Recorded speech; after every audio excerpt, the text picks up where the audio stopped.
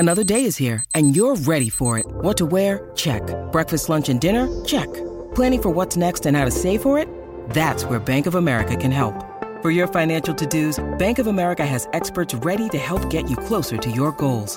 Get started at one of our local financial centers or 24/7 in our mobile banking app. Find a location near you at bankofamerica.com/talktous. What would you like the power to do? Mobile banking requires downloading the app and is only available for select devices. Message and data rates may apply. Bank of America N.A., member FDIC. When you need mealtime inspiration, it's worth shopping Kroger, where you'll find over 30,000 mouth-watering choices that excite your inner foodie. And no matter what tasty choice you make, you'll enjoy our everyday low prices, plus extra ways to save, like digital coupons worth over $600 each week. You can also save up to $1 off per gallon at the pump with fuel points. More savings and more inspiring flavors make shopping Kroger worth it every time. Kroger, fresh for everyone. Fuel restrictions apply. Your brain needs support, and new Ollie Brainy Chews are a delightful way to take care of your cognitive health. Made with scientifically backed ingredients like Thai ginger, L-theanine, and caffeine, Brainy Chews support healthy brain function and help you find your focus, stay chill, or get energized. Be kind to your mind and get these nootropic chews at ollie.com. That's OLLY.com. These statements have not been evaluated by the Food and Drug Administration. This product is not intended to diagnose, treat, cure, or prevent any disease. Welcome to the New Books Network. My first memories of the three of us, still inside, impatient to be born. We were waiting, like at the top of the water slides you see at amusement parks on TV, slippery wet and sliding all over one another to see who got to go first, shivering, hysterical, mostly with laughing, but a little with fear. The winner, me, streamed away from the other two, excited to slide and smug, because I got to be the first, but also a little scared to leave them and a little left out because of the time they'd get to spend alone together until it was their turn, too. Not that I've ever been on a water slide. This is G.P. Gottlieb, host for New Books in Literature, a podcast channel on the New Books Network. Today I'm talking a second time to author Lori Frankel, whose last book, This Is How It Always Is, was a beautiful exploration of a family with a young child who demands gender affirmation. Now, Lori's fourth novel has just been published. 1, 2, 3 tells the story of the Mitchell triplets in the small town of Bourne. The three 16-year-olds are pulled into a fight against the corporation whose product destroyed the town's water supply and ruined the lives of many of its citizens. Their own father died, along with all hopes of anyone ever selling their home or business and starting over anywhere else. The one thing everyone in town knows for sure is that they must never drink or use the water. Hi, Lori. Thanks for joining me today. Hi, Galit. Thank you so much for doing this. So what inspired you to write this novel about triplets and the struggle of a town to survive? It's such a good question, and it's in some ways such a hard one to answer, I think, all the time, because there are so many things that inspire a book. One of them is that in January 2016, I read an article in the New York Times Magazine about a town in West Virginia downstream from a chemical plant that had been polluting their waters. And the lawyer who had been suing on behalf of the citizens of this town for 25 years. And I thought that was remarkable. I could not stop thinking about that. And as I started looking into it, I found that it is remarkable, but what's remarkable is the tenacity of that lawyer and those citizens rather than the polluting event itself and the corporate malfeasance itself, which in fact turns out to be really quite common. And that what I had to do in the way of research was nothing more than pick up a newspaper every day. And the particulars of it varied extraordinarily widely. The central fact of it that there are all of these towns all over the country and indeed all over the world that are suffering from this kind of polluting of their water and their air and their soil is just extraordinarily widespread and extraordinarily heartbreaking. Mm-hmm. Speaking of that character who inspired you, Dr. Lily, or AKA Pastor Jeff, how is it possible for one person to wear so many hats? Can you say more about him? For sure. I think that it is one of the things about small towns that everybody has to pitch in more than one capacity. And we see that from not so much the teenage girls who are narrating this book, but certainly everybody else in town.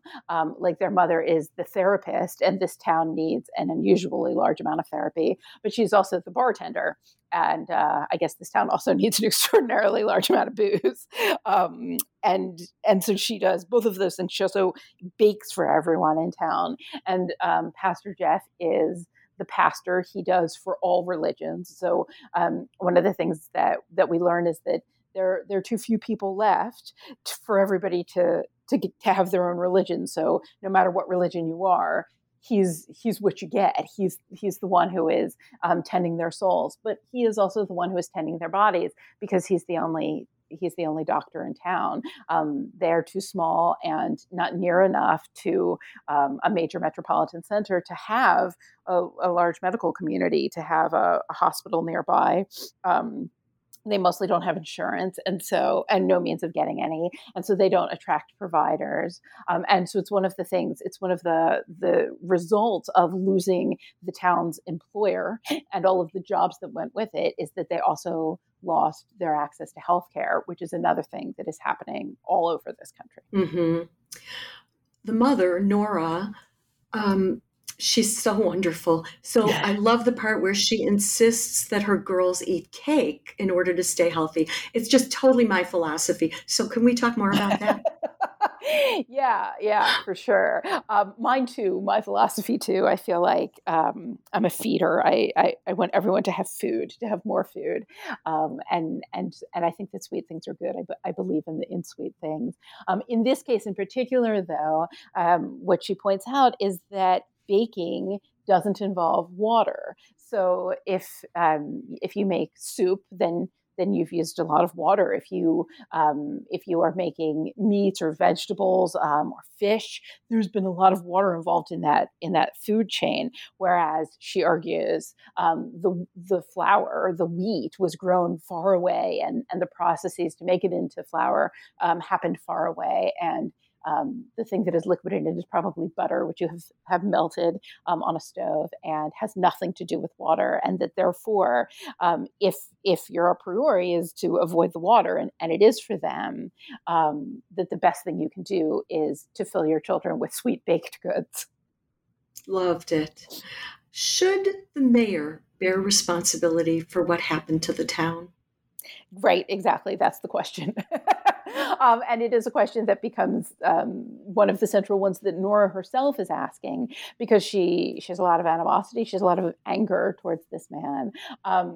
One of the things that is interesting is that nobody wants to be the mayor of this town. So he's new when everything bad happens. When everything that goes down here goes down, he is brand new to the job. And it is certainly arguable that he made a grave error in consenting to allow this company in to this community.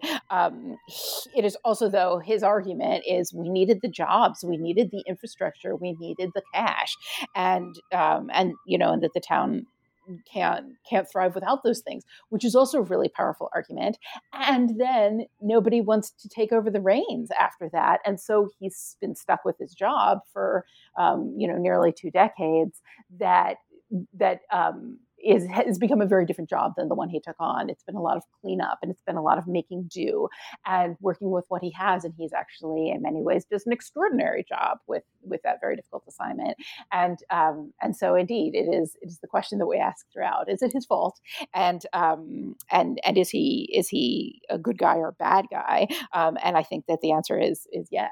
He's all of the above. But how would he have known that the corporation was lying or that they were going to poison the water? How would he have known that? He couldn't know that. Nora's argument is it was your job to find out. It was your job to do due diligence and to do all of the research and to have been able to see this coming. Her argument is you should have proceeded more slowly than you did, so that we weren't all in, so that we could get out of this if need be. If what happened. Her argument is this is your job. Your job is to protect your citizens from exactly the thing that befell them. But indeed, as readers, I think we think there was no way for him to know. He was lied to too. He was tricked too. And furthermore, that his point, which is we need the jobs, we need the healthcare, we need the tax dollars, we need the incentives, we need the infrastructure, are all absolutely right. And so he is in a very, very difficult position. Mm-hmm. When the triplets are in fifth grade and the state sends an independent education team to evaluate the school, and they leave saying there are too many special educations for them to grapple with. Right. Can you talk about that? Yes, for sure. It is certainly true that what looks like normal in this town is not probably what looks like normal anywhere else. And so you bring in educational consultants from somewhere else in the state or somewhere else in the country, and they are indeed going to be taken aback by what they find in this town, which the citizens of which have indeed suffered extraordinary losses and extraordinary hardships and challenges because of drinking this water. It is also true, though, that issues of diagnosis are extraordinarily fraught, I think, everywhere, and would be really different in a small town that was very removed from everywhere else and had very different situations and parameters than everywhere else. I think the diagnosis there looks really, really different. And so indeed, what they say is too many of these kids are on the spectrum, and Monday, who probably would be diagnosed as on the spectrum anywhere else, has no idea what they're talking about. And when she goes to Pastor Jeff, who is the doctor, and asks him, what he explains to her is, well, a spectrum looks really different here than it looks in other places. And in some ways, they're much more set up to deal with a variety of students and their variety of needs than any place else. One of the questions that I went in with was what we need a diagnosis for anyway, what a diagnosis means. And in our world and in the rest of the world, in lots of ways, the answer to that is, well, you can't get you can't get educational services if you don't have a diagnosis. You can't get medical services if you don't have a diagnosis. You can't get healthcare. You can't check off the right boxes on the forms. But if you don't have those needs, if those things are not requisite, then there are all sorts of other possibilities, and some of them are heartbreaking and worse, and some of them are actually really positives and quite a bit better. Mm-hmm. Nab, the number one, volunteers with an older woman who tells her that life can be terrible anywhere, not just in their own town.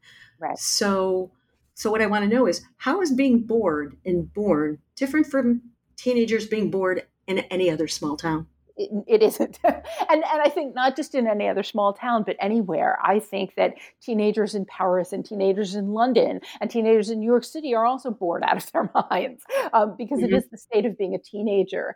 And one of the things that Mab runs up against over and over again over the course of the story is that she has no way of knowing what is unique to this indeed unique town where she lives and what is true everywhere, because she hasn't been everywhere or indeed anywhere. So she's really isolated. She knows that very strange things have gone down. She knows that their town is very unusual, but she doesn't know how. And so she assumes that, of course, life is really interesting everywhere else. She has nothing to go on but television and movies, where it looks like life is really exciting for teenagers everywhere else.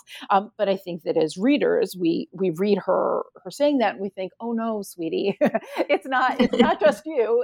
It's actually everyone. It is the state of being 16.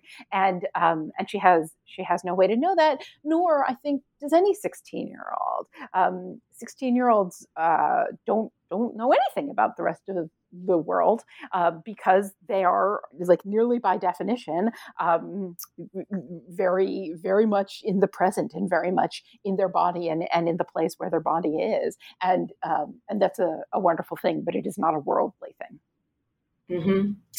So the geography of the place is important, and specifically the library plays a central role. Can you talk a little bit about the library and how Monday comes to be the town librarian? Yeah, for sure. And in some ways, Monday is living out a fantasy of mine, which is getting to live in a library. I think what could be better? Indeed, this town doesn't have enough money, and they need a lot of money for infrastructure because there are a lot of citizens use wheelchairs, and so they need wide sidewalks. They need extra long red lights. They have had to put a lot of money into ramps, and so there has not been enough money to keep the library going, and therefore it's shut down. And Monday, who loves books, feels that this is a gross indignity, and that the library has to be saved. And if there's no money for it, that they will have to make do as they do in so many ways in this town. And so she takes the books that they'll let her have and lends them out of her house. And she lives in a very small house with two other teenage girls and their mother. And so she doesn't have a lot of room to work with. And so she makes do. She stashes books in her dresser drawers and in the microwave and in the oven and around the fireplace, so that she can fit it in as many as possible. And therefore, she has also developed a skill, which is that because people can't come in and just browse because there isn't any room, they come and they tell her what they're looking for. And it is also, I think, a diagnosis sort of situation. She determines what it is that they actually need based on what they have asked for, and goes off and fetches it and brings it back to them. I kind of want a librarian like that, too. I know. I think, in fact, that it is the magic of librarians. I think it is the wonder of all librarians that they possess that skill. I think versus, say, a computer algorithm, which can only say, "Oh, you read this book, and that book, it has a similar theme, or has the same author as this other book, or was purchased by other people who bought this book." And that only takes you so far. Whereas what you really want to be able to do is to go in and talk to a librarian and say, "I loved this book. It spoke to my soul in some way," and have them find something that seems completely different, but that actually is also going to speak to your soul. And that's witchcraft. That's magic. And it is sorely needed. So the triplets are very distinct from each other. Can you talk about your process? How did you create them? Let's talk about them. Yeah. That's what I think is interesting about siblings in general, and certainly multiples, triplets in particular. They share so much. They share so much of their genetics, and they share, of course, all of the same. They live in the same house. They have the same parents. They are raised by the same person. They have the same community. They have the same environmental inputs. All of those things are the same, and yet they are really, really different from one another. And among other things, they navigate the world very, very differently from one another. And so they had to be really different people and sound really different. They narrate in turns. So I went into this book thinking of it like a waltz, like 1, 2, 3, 1, 2, 3. And that's how they narrate. It was what I knew needed to be the case was that you could open this book at random and be able to tell who was speaking. So they had to sound really different. It also seemed obvious to me that they were all going to narrate in the first person because they're teenagers, and in the present tense because they're teenagers. None of that, unfortunately, is my particular inclination as a writer. In early drafts, they all sounded like me, and I used to be a teenage girl, but it's been 30 years. And then they all sounded alike. And so they needed to start to sound more like teenagers, and they need to just start to sound really, really different from one another and identifiably different from one another. And that just took lots and lots and lots of editing. Because writing is rewriting. Because writing is rewriting, especially for me. I'm a huge rewriter. You write that Russell Rousseau was kind and gentle and surprisingly good with children. Why hasn't he been able to make things right?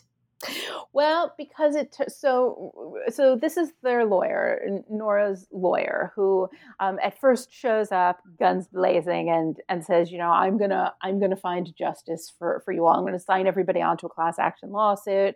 I'm gonna take this case on contingency, and we're gonna go to court. And this seems like the answer to Nora. I think it also seems like the answer to the reader. I think it is the answer that is held out to us all the time in cases like this, which is, that you find justice through the legal system, and that is how these corporations will be held to account. And what we find over the course of this book, and what I found over the course of my research, is that indeed that is at best an imperfect solution, to put it mildly. That the ability of large, well-funded corporations to make sure that their day in court does not arrive is nearly limitless. And as I say, that was the article that I started with, is this lawsuit that has been going on for 25 years and counting. The ways in which this can be made to work in the favor of citizenry are very, very few and limited. And so what the girls realize over the course of this story is that that their mother's path, which is this legal one, is not up to the task, and that they have to find other ways. They have to take matters into their own hands, and fight their way rather than this way that has been handed down to us, which is the legal system, of which Russell is a part and a champion, and he does what he can, but I think it can't be done. Mm-hmm. So this triggered you to writing a book, and it's been a couple of years. Has that other case been resolved? No, yet? No, it has not. In fact, it keeps getting dragged out in new ways. So that just when you think, something has been accomplished here, yet more things get dredged up and drawn out. They made a movie about this called Dark Waters, which I think maybe some people have seen. It is really, really good movie, and certainly worth watching. That really focuses on the lawyer and that work. And one of the things that you see there is that the victories are extraordinarily hard fought, and they come, but they just bring you to the like the base of the next mountain. Basically, there are these small victories, and then there's so much more ahead, always, and in some ways that's very inspiring, but in some ways it is also extraordinarily discouraging and kind of rage-inducingly unfair. Mm-hmm. What do you hope readers take away from 1, 2, 3? I mean, so many things, which I feel like, I don't know, a difficult answer to give people. Some of it is that my project is always wider ranges of normal. I think wider ranges of normal make the world a better place for everyone. I also, though, think that this is a book about figuring out a different path, a different way to take down the systems that are harming us, and that those paths are through the woods. They're dark and thorny, and yet they warrant our exploration, and indeed are demanding that we find them. And I also think that this is a book about the ways girls superhero. And so some of the message here is that I think it is our daughters who will save us all. I think it is girls coming up now who have the strength and the intelligence that's going to get us out of any number of the messes that we all find ourselves in at the moment. So it really is a tribute to the strength of teenage girls, which looks different than I think we think it will, but which is extremely important not to write off, because I think it's going to save us all.